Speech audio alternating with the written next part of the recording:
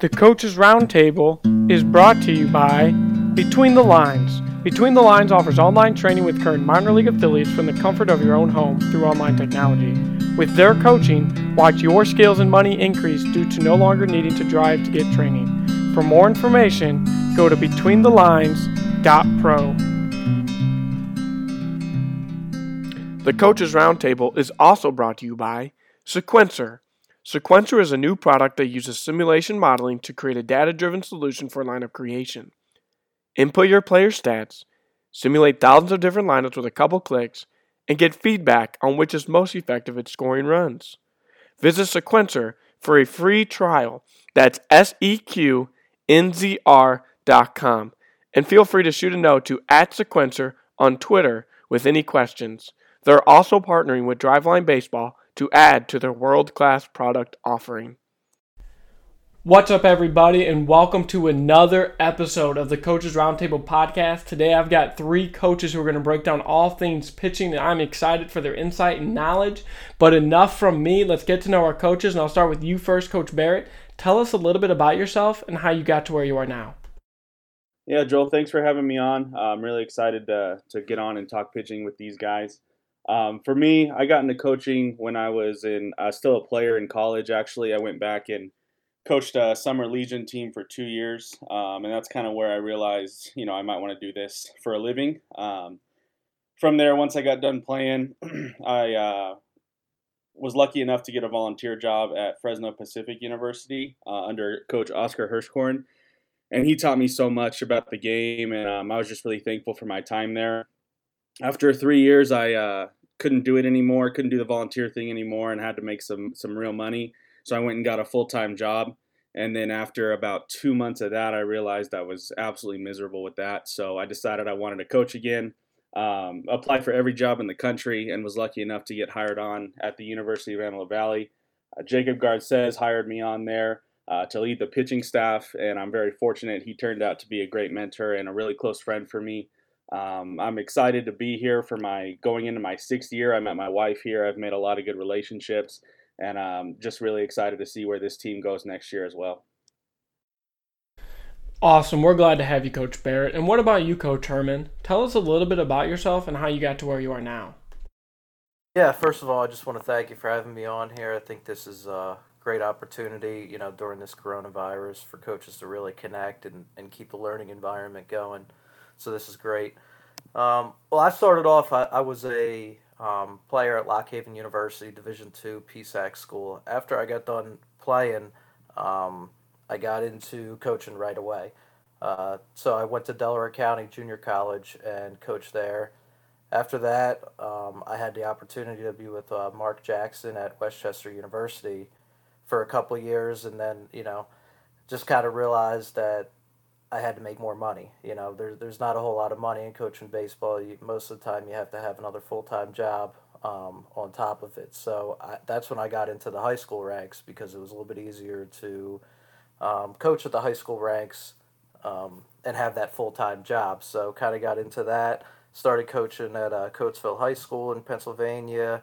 From there, became a head coach at Sun Valley High School in Pennsylvania, and then I was at Phoenixville High School. So, and then I kind of had the opportunity with the way my work schedule works and everything that I could get back into coaching at the college level, where I was really comfortable, really loved coaching at the college level. So Bob Spratt at Chestnut Hill College gave me the opportunity to come along and be his pitching coach, and this is going to be my 2nd year with them.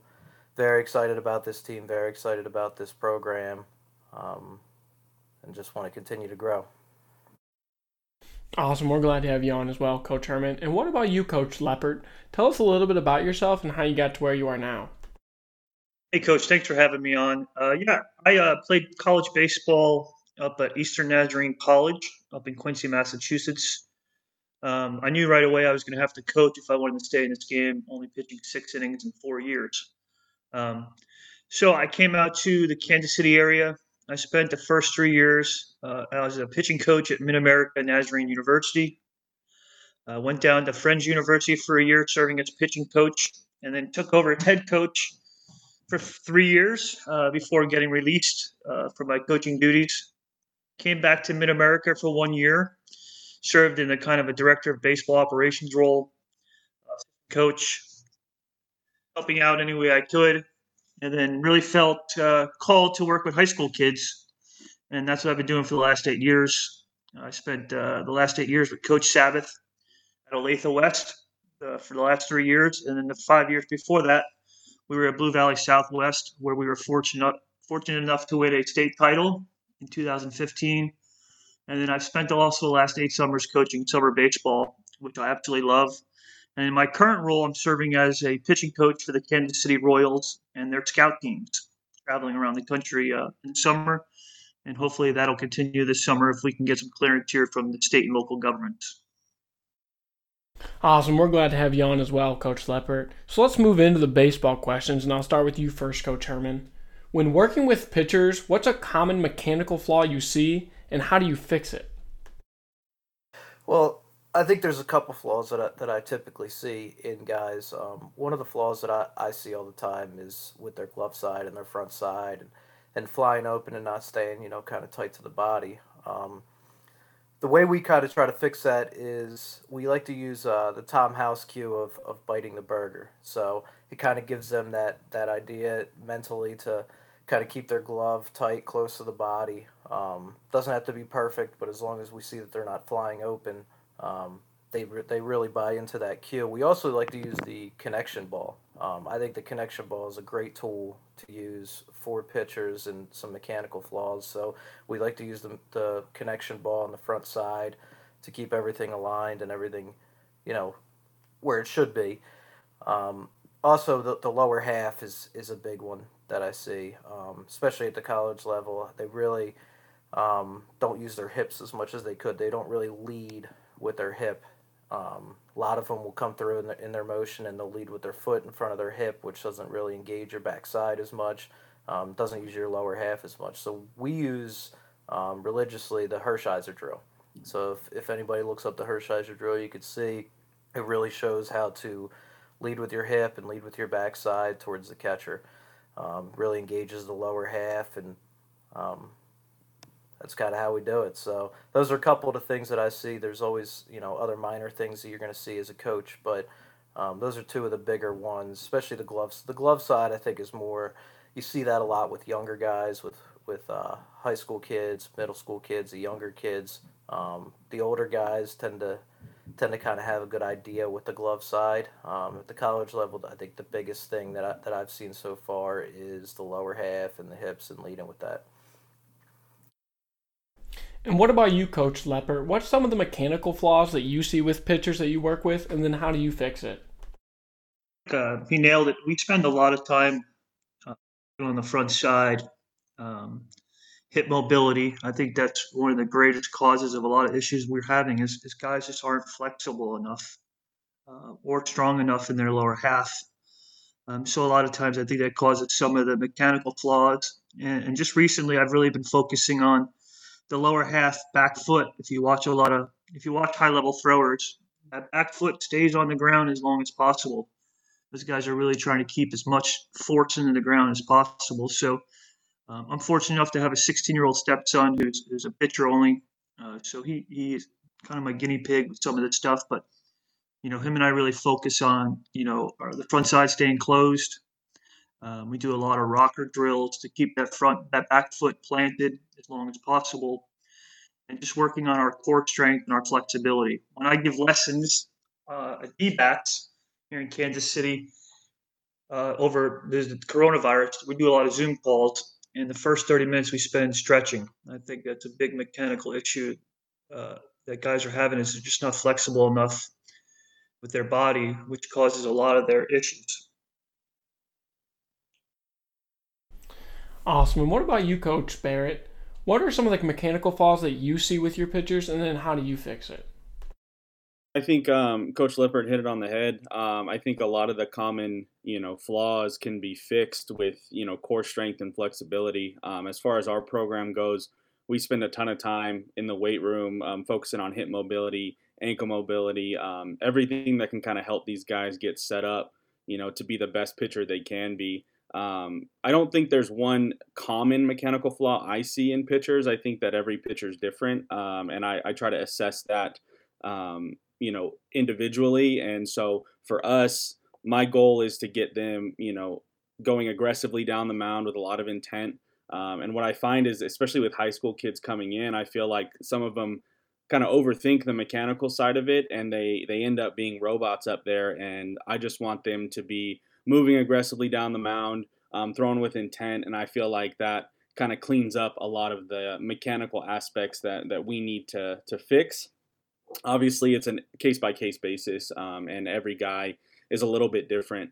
But that's kind of overall what we believe is when we can get them, really clean and good on plyo balls, and then getting down the mound aggressively, with a lot of intent. That cleans up a lot of the stuff that we're trying to fix for them. And then, individually we'll work with them on small mechanical cues and stuff like that. Awesome. We're going to transition into the next question. I'm going to start with you first, Coach Leppert. I'm going to give you 3 options, and you have to pick which one is the most valuable for a pitcher in your opinion and why. Location, velocity, or the movement on the ball. At the high school level, strictly speaking, high school baseball, I think you got to be able to throw strikes. If you don't get strikes, you're not going to get outs. But I think the higher level you go, I think velocity is king. In fact, I had a buddy of mine who's a Midwest scout told me that he's seeing a lot of 82 to 84 strike throwers and a lot of 92 to 95 guys that are all over the place.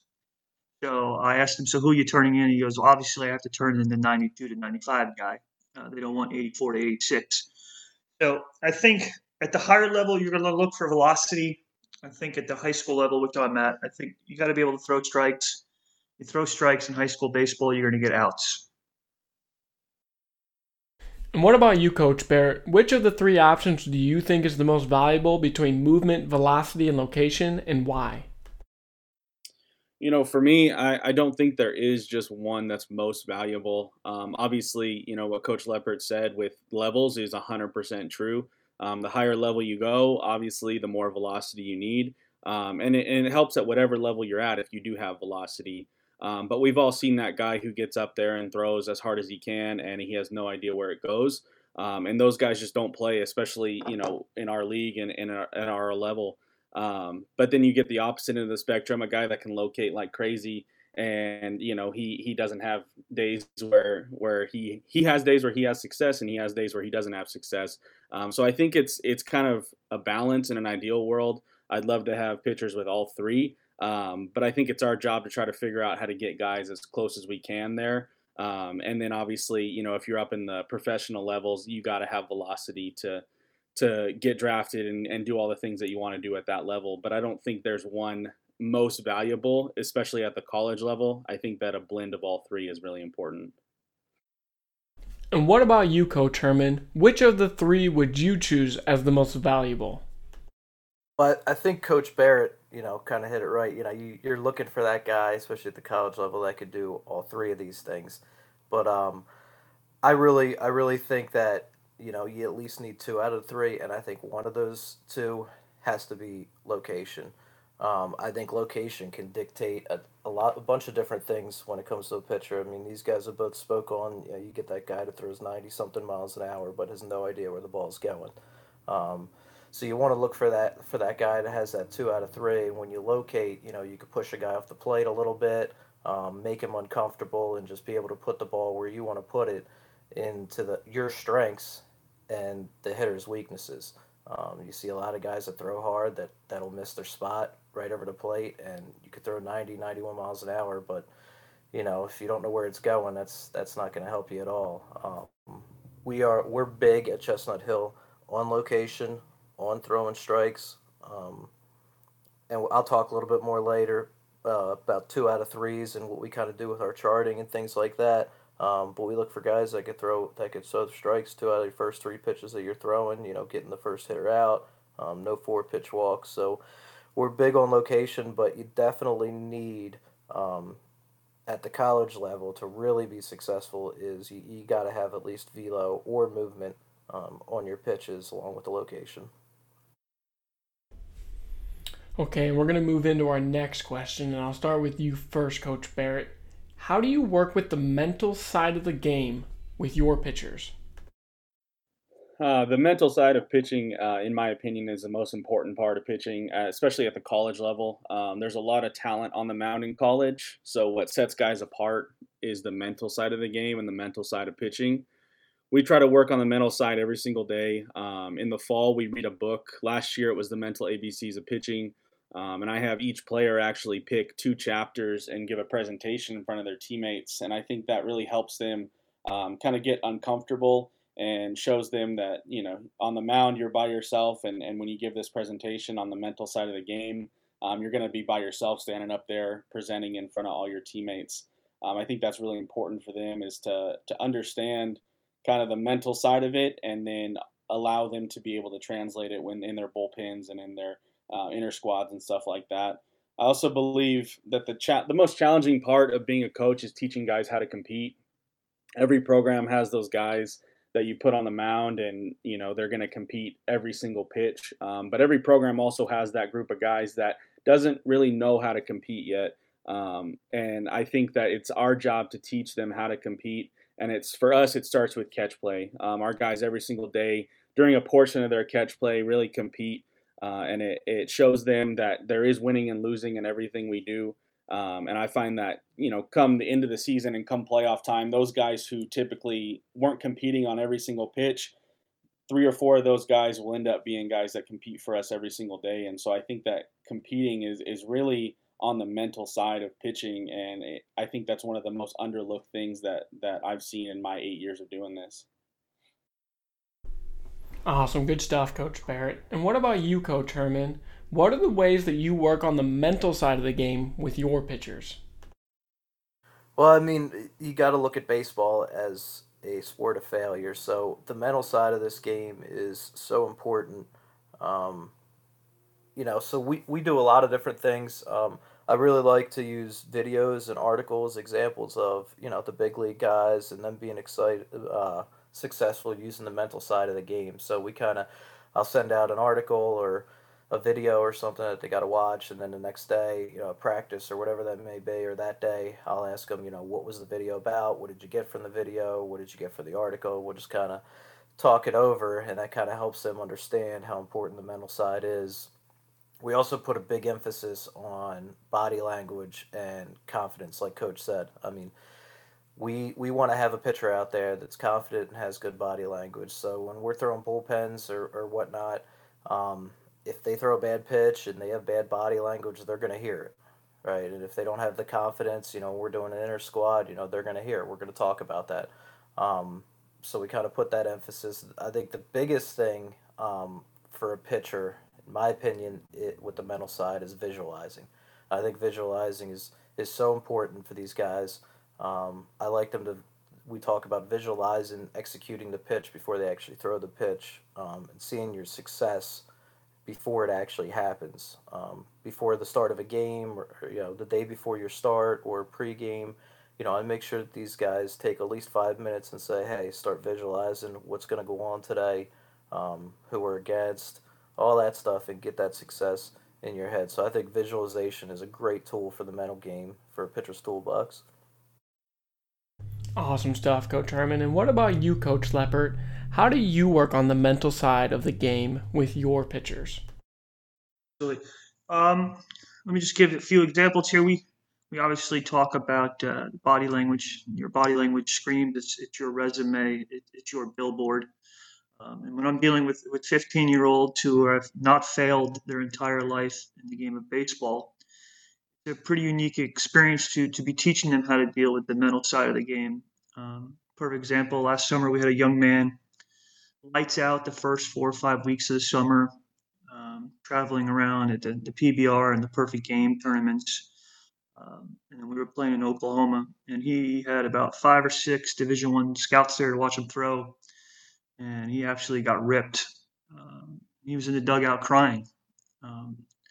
So at that point, I really took a step back in kind of my coaching and waited till the next day to talk to the young man about it. But we talked about failure. We talked about learning from failure. We talked about it's okay to fail as long as you're giving your best. One of the best lines Coach Savatoy says is, "It's okay to be nervous. That just means you care about the game. It means something to you. So in the bullpens, we talk a lot about visualizing the game. At the end, I like to do a little 3-ball, 2-strike, bases loaded, 2 out, 7th inning, trying to finish the game kind of situation with our guys. And if we have the opportunity, we try to have the whole team surround them as they're throwing that pitch so they can feel that external pressure, the internal pressure with everybody looking at you. The mental game is, I think, was the biggest separator of the guys who make it to the highest level of the game. You look at a guy like Altuve, who was probably told his whole life he couldn't make it, but that man was just, he's just a mentally tough 5'6" guy. You look at some of those ball players that you don't think would ever make it that you've coached. They were just probably the toughest guys you've coached. So I think a lot of times, the separators, the mental game, and as coaches, we've got to find the best way to coach it for each and every individual student that we work with. Awesome. Great stuff, Coach Leppert. And this next question will start with you, Coach Herman. What are some ways you mix up how you do your bullpens, whether it be competitions, distractions you do when the kid's trying to throw a bullpen, or even charts? What are you doing during your kids' bullpens? Well, I think it's important to change things up for sure in the bullpens. When you get into a game, there's going to be different situations that you may have not encountered, and our goal as coaches is to do as much as we can in that practice environment to get them ready for those things that are going to happen during a game. So there's a lot of different things we do. We'll use bungees as a focal point at times in our bullpens to stay low in the zone. I like using trackers a lot, having a guy in the box. Kind of get you closer to that game simulation of what's going to go on when a guy's in the box for you. We want to do as much as possible to get guys comfortable being uncomfortable. So what we'll also do is we'll switch mounds during our bullpens. So we have 3 mounds that we'll use, the visitor side and 2 home sides. And, every 10, 15, 20 pitches, we'll switch to a different mound just so they don't get too comfortable being on that mound for their entire bullpen. So we do that. We use charts for every bullpen that we throw. I think the charts help hold them accountable. We make sure that they have a goal in their bullpen and that they're working on that goal through the chart. And we'll also track their tempo in these bullpens. We want to know what your tempo is.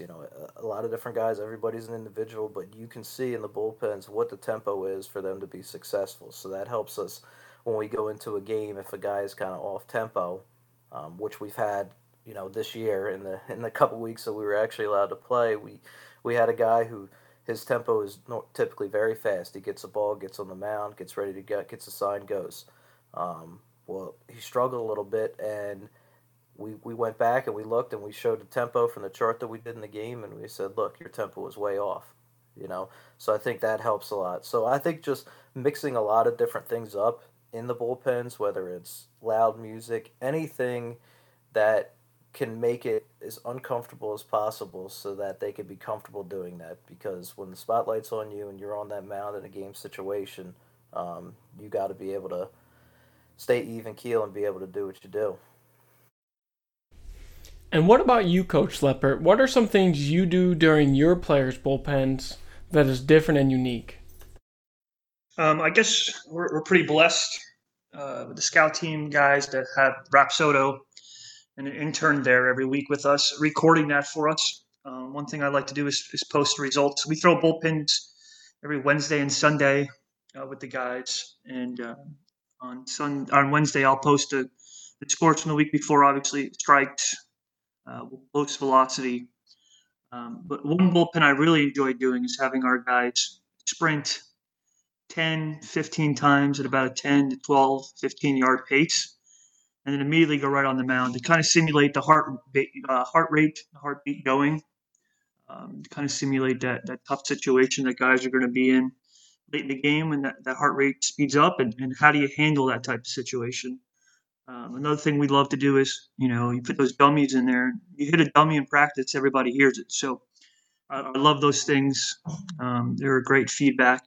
And then we try to move them as close as we can to the plate to really challenge our guys to tunnel their vision and into their throwing.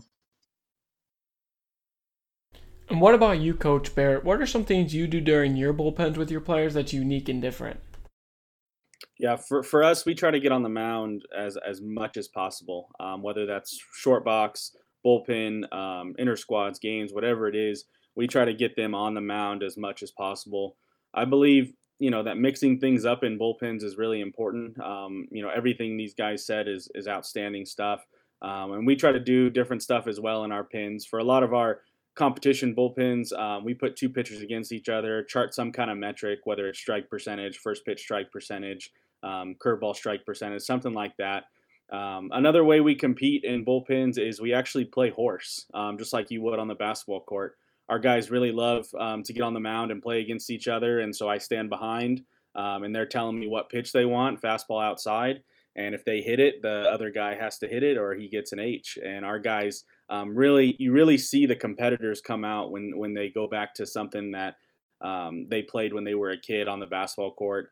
So I try to get guys grouped around the mound as well during that time. Nobody knows better than us that pitchers can really talk smack to each other. And so I let the guys kind of, with some restraint, talk smack to each other and get that pressure kind of fired up. And I like to see that, especially early in the year. I can kind of tell who's my guy that might crack, who's the guy that won't crack, and then we can kind of work from there on getting them a little bit better every single day. That was great stuff, guys. I know that the listeners and myself included really are going to enjoy that. So moving into the next question, I'll start with you first, Coach Leppert. When preparing for a game, what are the charts you're looking at, discussions you may be having with your pitchers, and the warm-up look like for them? The warm-up, we have a scripted warm-up given to us by the pitching coordinator, and every one of our guys follow it from top to bottom. We usually get to the ballpark about 90 minutes early, which I think is incredibly exceptional for a summer ball team. And we go through a full stretch led by our strength and conditioning / athletic trainer that travels with us. Bands are huge, and then we go into a full throwing routine. Pretty unique. Last summer, our first game we played, we had a kid that I said, okay, our first game, I said, all right, go out and do your thing, and I'm just going to stand by and watch.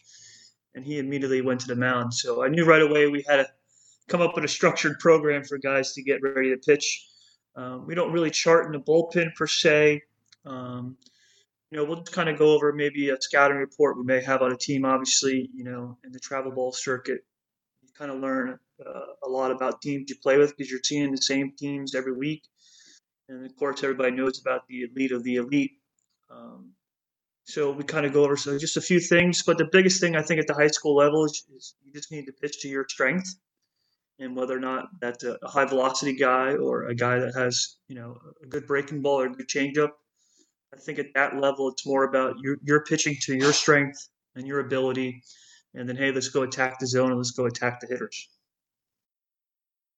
And what about you, Coach Barrett? What does the pregame look like for you? What are the charts you guys are looking at, the discussions you're having, and the warm-up look like?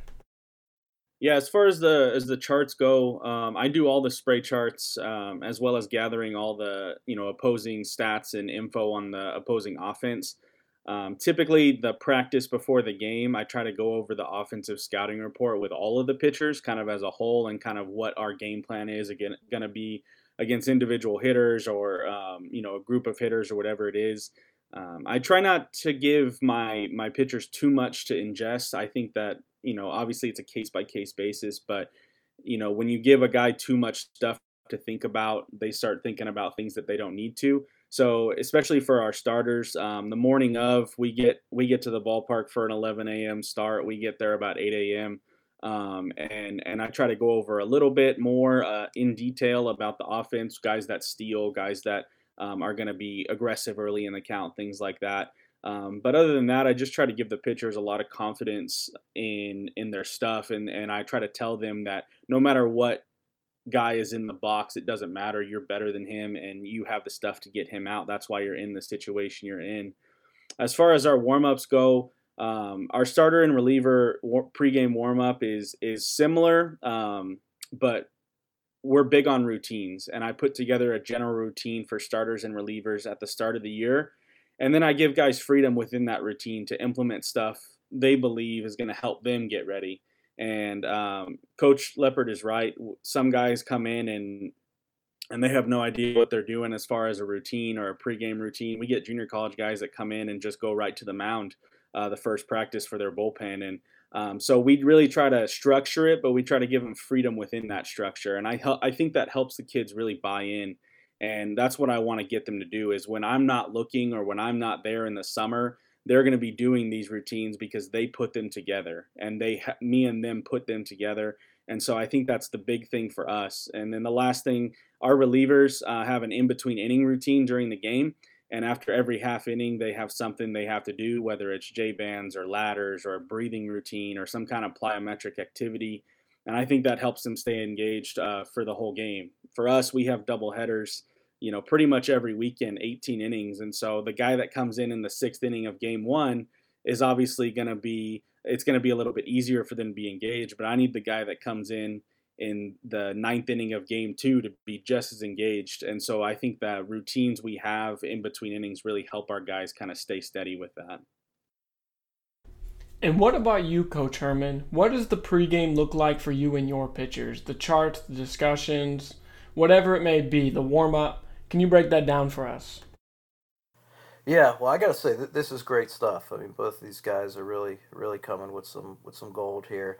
When it comes to the scouting report and things like that, and charts, we game plan for each player in our lineup, and we talk to the pitcher and the catcher pregame. So, whatever it may be, it might be 60 minutes before the game or whatnot.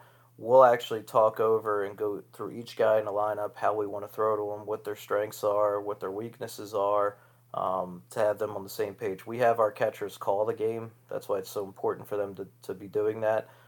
We believe that it speeds up, the tempo of the pitcher, makes their tempo, where it should be, speeds up the game a little bit, makes it a little bit more exciting. So we really educate our catchers on all of that.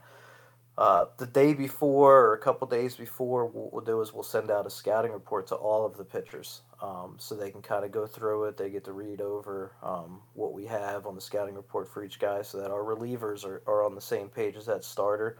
And the pregame is more or less, a reminder for the pitcher and the catcher of what we're doing with each guy and where they are in the lineup based on the lineup that was put together by the opposing team.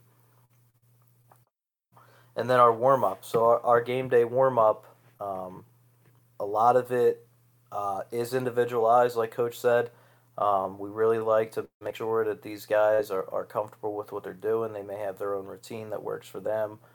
So we kind of put together a little bit of a routine that they kind of go off of, and they can kind of go off tangent a little bit as long as there's communication and we know what they're doing and it works for them. So we'll usually get started 45 to 60 minutes before the game, do a nice long dynamic stretch with some sprints.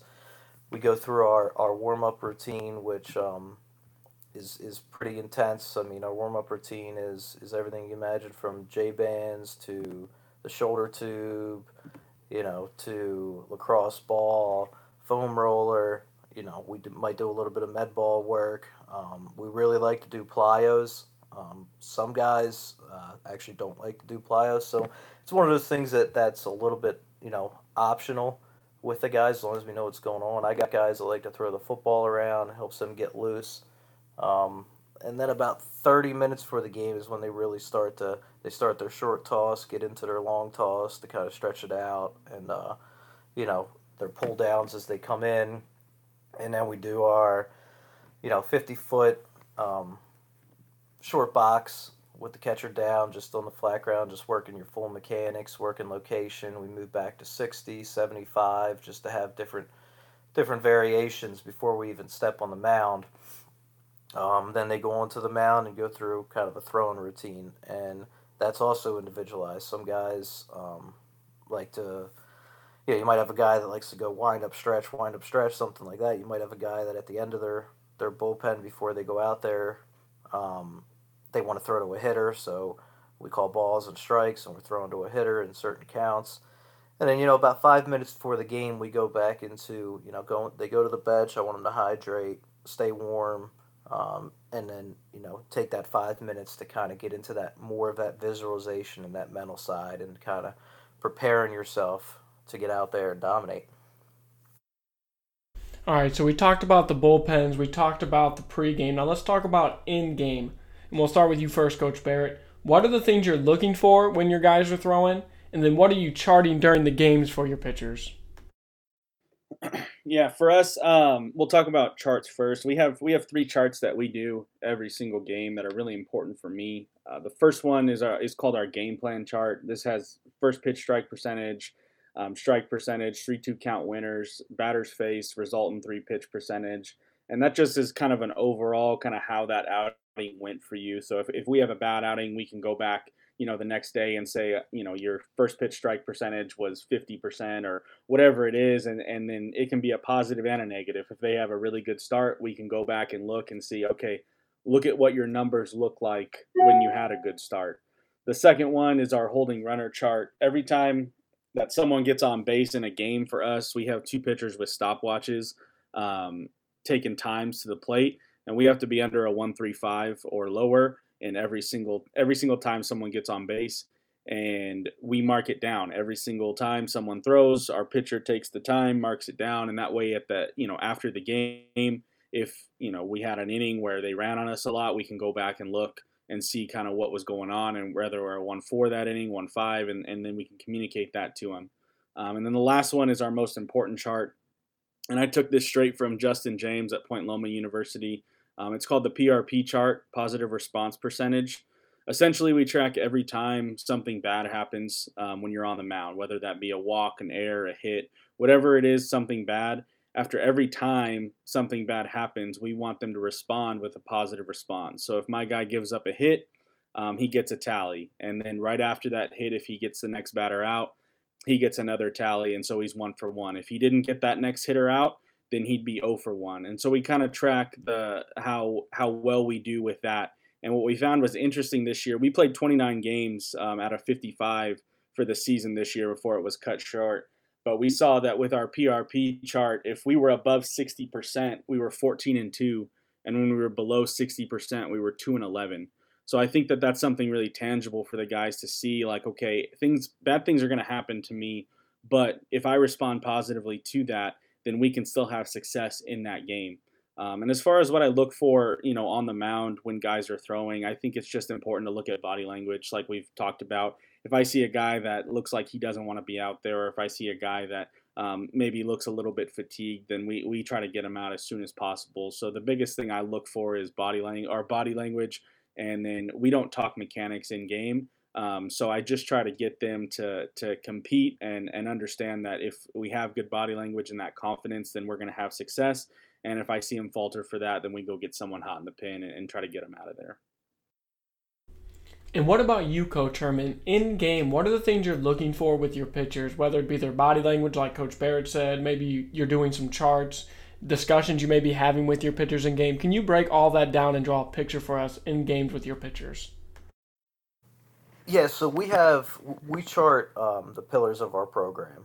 So the pillars of our program are winning the 2 out of 3s, no 4-pitch walks, and getting the leadoff hitter out. We also so when we talk about 2 out of 3s, I think it was Jerry Weinstein that I saw a Twitter account, and he put a post out there that showed the percentages and success rate of counts and things of that nature. And it showed that the 1-1 count was actually more important than the 0-0 count. So when we kind of delved into this, we put these charts together to where our guys are looking at, we have, and it's the next day's pitcher that's charting all this stuff because it's going to keep them more into the game, because that's the team that he's facing the next day, especially in our series. So we'll go 2 out of 3s, your percentage there, what your percentage is of 4-pitch walks. Did you have any of them? Our goal is obviously to have none, and getting the leadoff hitter out. We really focus on minimizing a big inning or having a shutdown inning after we score runs. It's so very important for the momentum side of things to have that shutdown inning after you score a run or 2 or whatever it may be. And then getting that leadoff hitter out has been important, because getting that leadoff hitter out significantly decreases their chances to have that big inning. Big innings are huge in this game.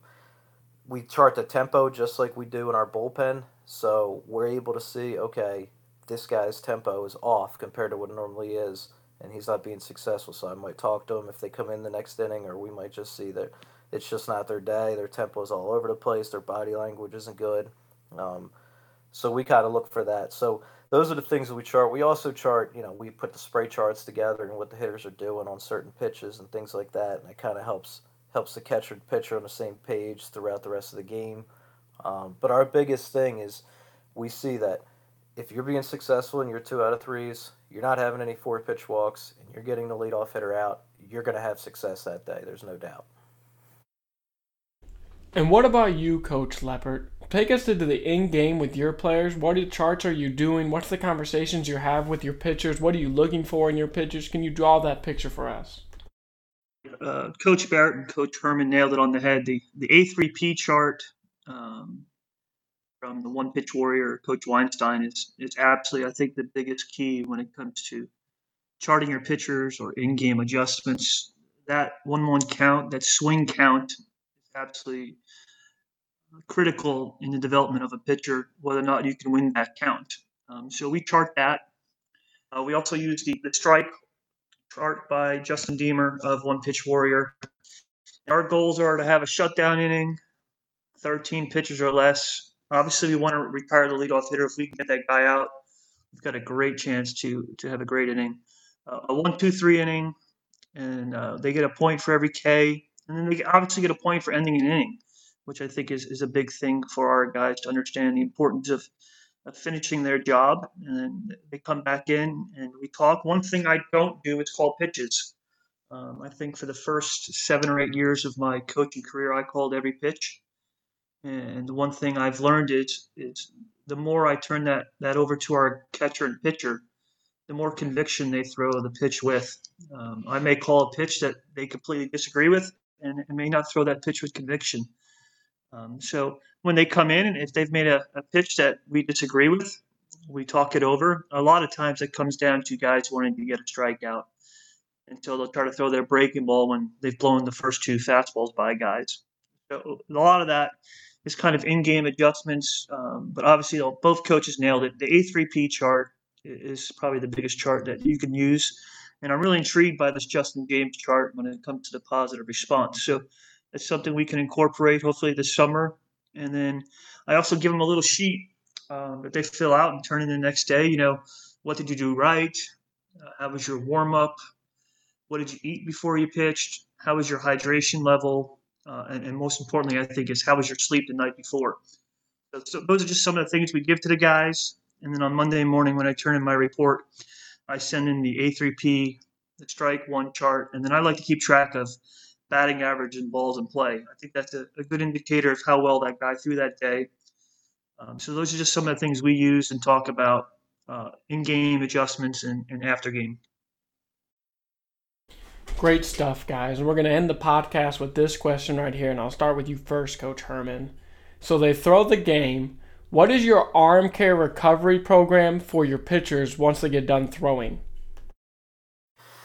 Yeah, recovery is huge for any pitcher and actually any position player. I think we've had very good success with our recovery program. We've had less arm fatigue and injuries going into the next day and their next start than they've had in the past, and the guys have really bought into.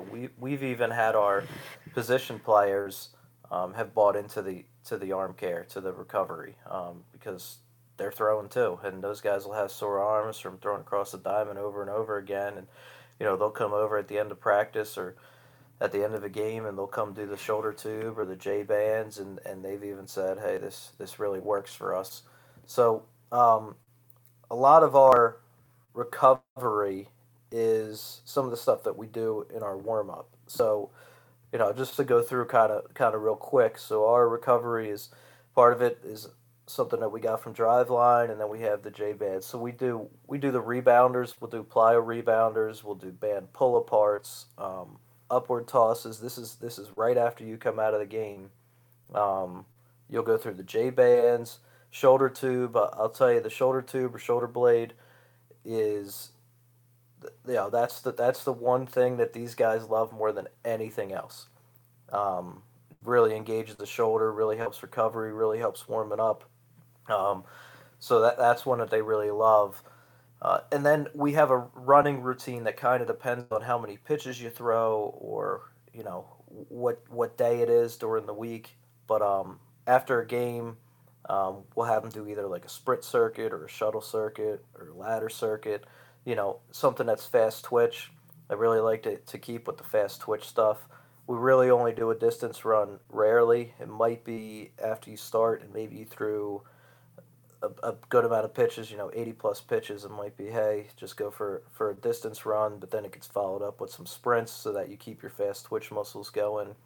We also work our core and our abs, whether it be with med balls or whatever we're doing, just to keep everything there strong and ready to go. And then, I tell the guys, stim or ice or both.